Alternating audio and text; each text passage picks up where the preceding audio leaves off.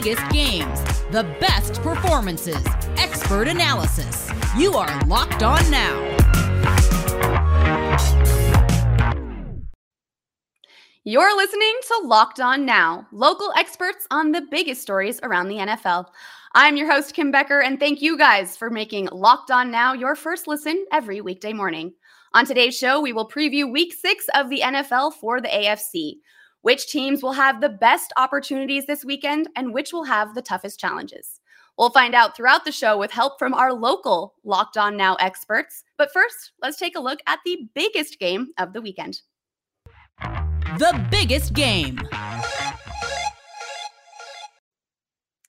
Neither the Ravens or the Chargers have lost since back in Week 2, but that will all change on Sunday in Baltimore. Unless, of course, there's a tie, but the slim chances of that are happening. Week 6 features a matchup between the two quarterbacks under 30 years old with the most passing yards in the NFL. So this look into the league's future is sure to provide some fireworks. With our first in-depth look at this battle of 4-1 teams, our Locked On Ravens host, Kevin Ostreicher.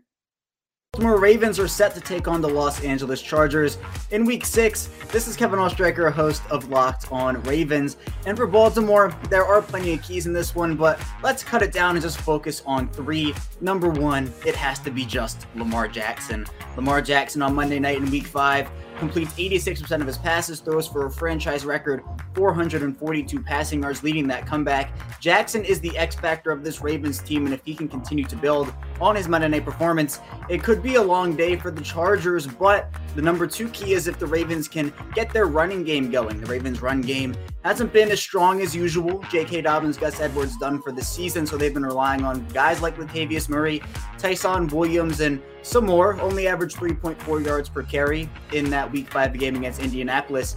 And finally, key number 3 here is just tackle. The Ravens are tied for the league lead in missed tackles with 45. It's been a pretty big struggle throughout the first 5 weeks of this year. So if they can tighten that up a bit, get the ball carriers on the ground at a bit higher percentage and not miss as many tackles, they could have a good day on defense. But if they continue to miss those tackles, it could be a long day for the Baltimore defense.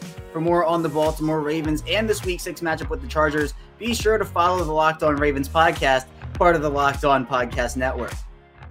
Now, the Chargers are not a team you want to miss any tackles against, with weapons like Austin Eckler and Mike Williams and that big arm of Justin Herbert getting the ball out. Both sides are well aware going into this game that any mistake on defense could lead to a 6 the other way. On the other sideline, however, the Chargers come into this weekend in a bit of an unfamiliar spot, 2 games ahead of the Chiefs and 1 game ahead of everyone else in the AFC West. LA is well aware of how hard it is to win that division these days. You know it'll be ready to try and hold on with the lead to that win.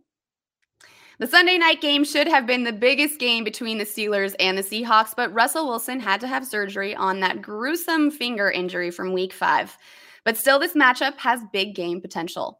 The Steelers gained plenty of doubters throughout their 3-game losing streak, which was broken when Pittsburgh knocked off the Broncos last week, but there is still plenty of work to do for a team not used to sitting in last place in the AFC North at 2-3.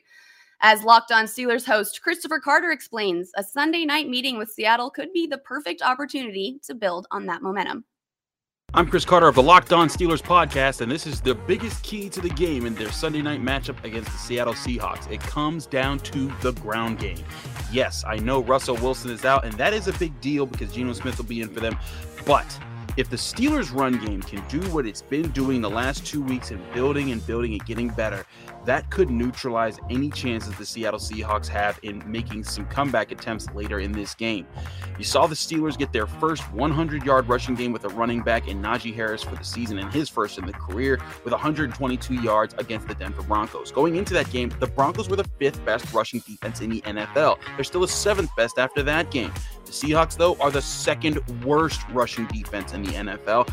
This is the chance for the Steelers' offensive line and Najee Harris to put together a really big week right before the bye, get healthy, and then get back at it the week after that. If the Steelers' run game shows up, it will allow that defense to play really aggressive, up the turnovers, and have a big night Sunday night at Heinz Field. I'm Chris Carter of the Locked On Steelers podcast. Check out all our work on YouTube, Apple, Spotify, Google Podcasts, and Odyssey Monday through Friday to get you ready each week for your Pittsburgh Steelers. Now, after that news broke that Russell Wilson would be out for several weeks due to his finger and miss his first NFL start of his entire career, I had a chance to sit down with our NFL insider, Isaiah Stanback, about what Geno Smith will bring to the table for the Seahawks. Has experience in the NFL, though, like you've said. How do you feel his game will kind of move them forward? Do you think that he's a good fit for him right now? I think he's a great fit. I mean, the attributes that he has, the characteristics that he has, he's fast. He has a nice cannon of an arm. He's experienced. He's been around the league for the last 8 years. As a starter, he's 19-24. So that's not the stat that you want to kind of turn your attention to. But one of the positive things in terms of him coming in this last game is you wanted to see how this team responded to him. You wanted to see how was he going to take command of this huddle? How is he going to take command of the offense? And they marched it right down the field, down there for 98 yards and a touchdown. So I think they're in good hands. Coming up next, the Titans have something to prove against the Bills. How can they get the big win on Monday night? Plus, we'll go around the league. You're listening to Locked On Now. Welcome back to Locked On Now. I'm Kim Becker. We've already heard about the biggest matchup in the AFC this weekend, so now let's turn to our local Locked On NFL hosts to hear about all of the other games in the AFC around the league. Let's go around the league. Well, one team will earn the title of the worst team in Florida when the 0-5 Jacksonville Jaguars host the 1-4 Miami Dolphins on Sunday. Let's hear what our Locked On Dolphins and Locked On Jaguar hosts have to say about the big game. Kyle Krabs of Locked On Dolphins, and Miami's key to victory in Week 6 against the Jacksonville Jaguars is to finally take to one of the coaching mantras that Brian Flores has been preaching to this team all season long, which is to do your job. Defensively, Miami continues to struggle giving up big plays and a lot of points because they're undisciplined on the defensive side of the ball. Too many guys getting outside their run fits or getting too ambitious in coverage and abandoning their real estate, trying to make a play. And the other thing the Dolphins need to do is they need to make sure that they are sustaining their early success. Start fast has been another mantra for Brian Flores all year long. And they've done that in a lot of instances, but they have watched leads whittle away as they are unable to maintain their success for a full 60 minutes. In short, play smart, play disciplined, and play complementary football. Hi, this is Tony Wiggins with Locked On Jaguars. The biggest keys to victory this week for the Jacksonville Jaguars is their ability to transition to going to play in Europe against the Miami Dolphins. Something they've done in the past, but this administration hasn't done it with this team since this is their first year.